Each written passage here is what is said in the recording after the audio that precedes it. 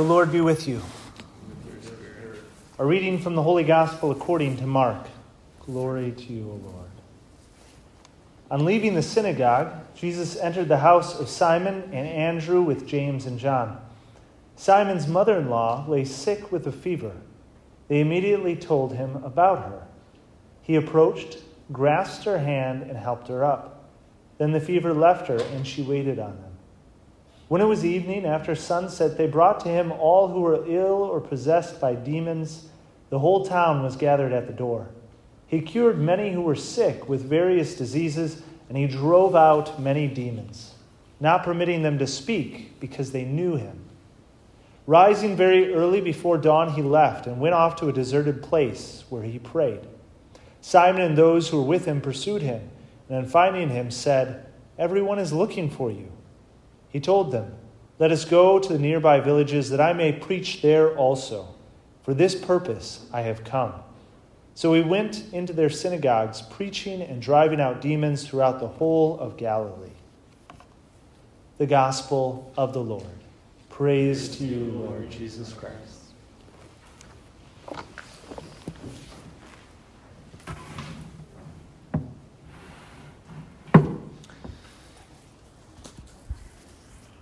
In the modern world, religion has many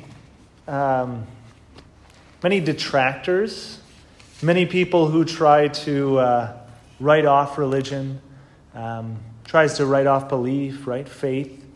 And sometimes, I always find it interesting because sometimes they're right.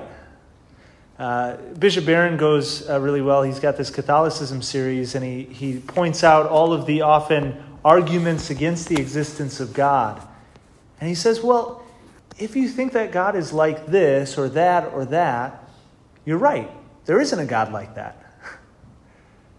And so many people have a misunderstanding of who God is, as well as what the role of religion is. And even we sometimes do as well. Right? We sometimes don't put forward the best presentation of the gospel, of the good news of what it is. And I'd like to, talk about specifically one way in which religion, and specifically Christianity and Catholicism, can sometimes be misused or misunderstood. And I think I've seen this accusation often, is that, right, religion, Catholicism, is just an escapism. An escapism. So I'm using this term kind of as an escape from reality, right? Reality is difficult. We can't deal with death, and so we make up an alternate reality, right? We make up this idea of the resurrection. We can't fathom a world without God, and so we make up this God character, right? That's kind of escapism. Okay? Now, I'd say that's not what we do, right? And why? Why can we say that Catholicism isn't escapism? Well, I think because, actually, if we practice Catholicism correctly, it doesn't actually allow us to escape. It allows us to be more real. And I think Job is a great example of this today. Job did not escape from his misery by going to God. He did not escape from reality and say, no, everything's just fine. No, he acknowledged the reality of the struggle, of the difficulty, of the suffering. And just a little reminder of what happened to Job. So Job was he was doing really well. Let's just say that. He had a lot of children, he had a lot of camels, and he was doing very well. He'd be like the Elon Musk of his day, right? He just had everything. And then all of a sudden, he lost everything. Not just some things. He didn't just have some disasters hit him so that he lost some money. He lost everything. His entire family. His entire fortune. He had nothing left. And then even his body and his health was taken from him as well. Not to the point of death, but that he experienced great suffering and suffering in his bodily as well. And he could have cursed God, right, and said, this is horrible, this is God, this is all your fault, fallen into despair, or tried to escape. And he doesn't. His friends try to tell him to curse God, and he questions God towards the end of his kind of experience. But what I find so powerful is that he's real about it. He's experiencing real suffering. And so he tells us about it. And I think that's important for us to also acknowledge, is that human suffering, just because we believe in God, just because you might do a lot of good, there is still suffering in this world. There's still suffering that you'll endure, and there are still suffering for people around you. And that instead of just trying to say, it'll be just fine, it'll be okay, which we know that it will, right? We have hope in this.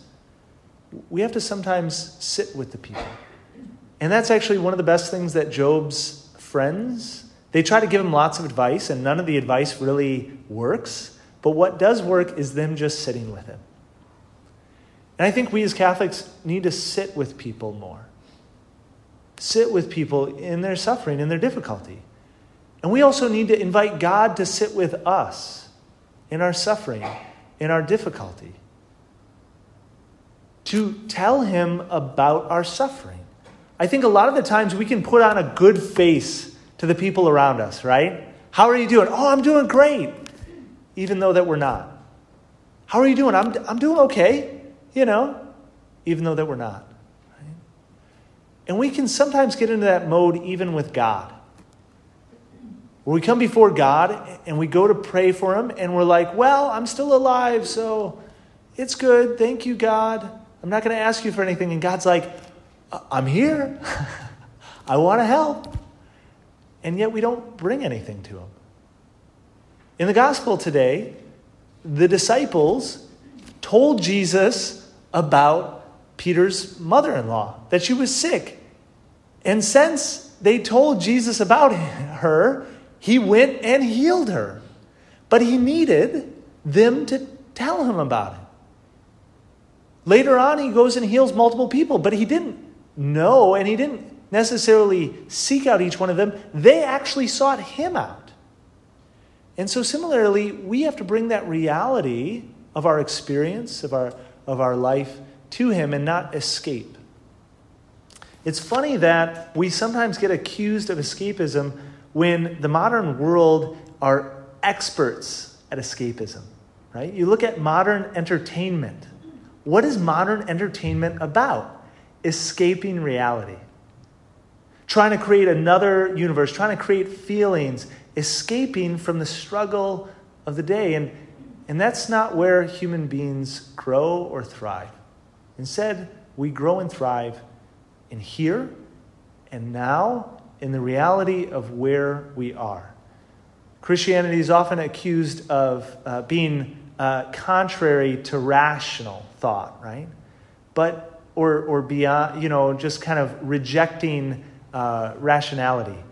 But no, Christianity is supernatural. It is natural, but it's supernatural. And to give you this one kind of explanation of, a lot of the things that we do believe in are a little bit crazy, okay?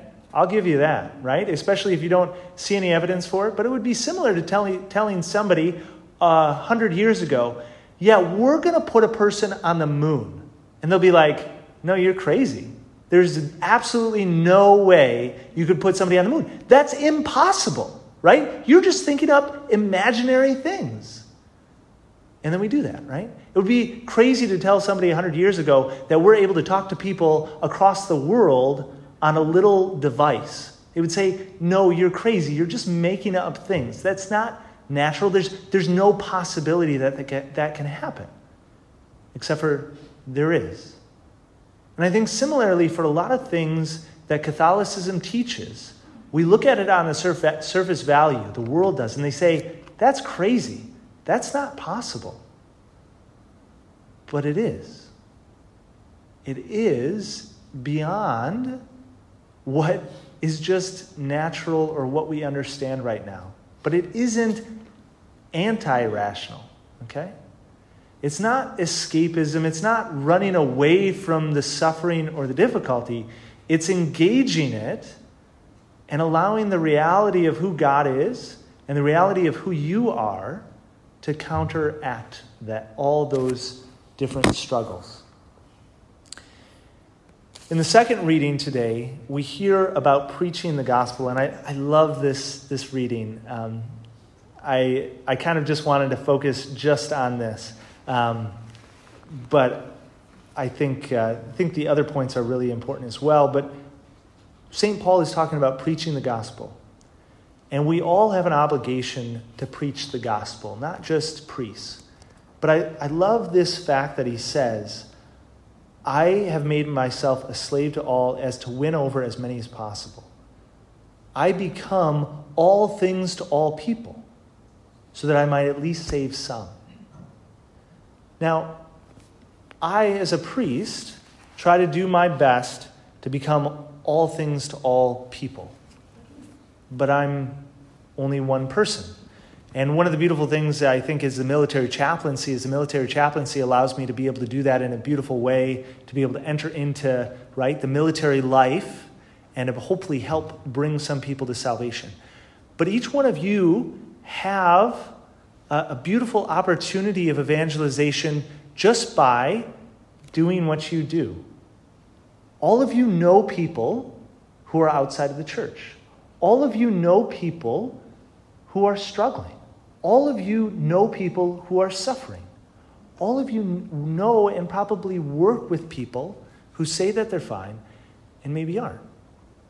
And we, in our evangelization, in our love for God and love for neighbor, need to sit with them as the best of Job's friends' advice was. We need to sit with them in the reality and also live our reality as well.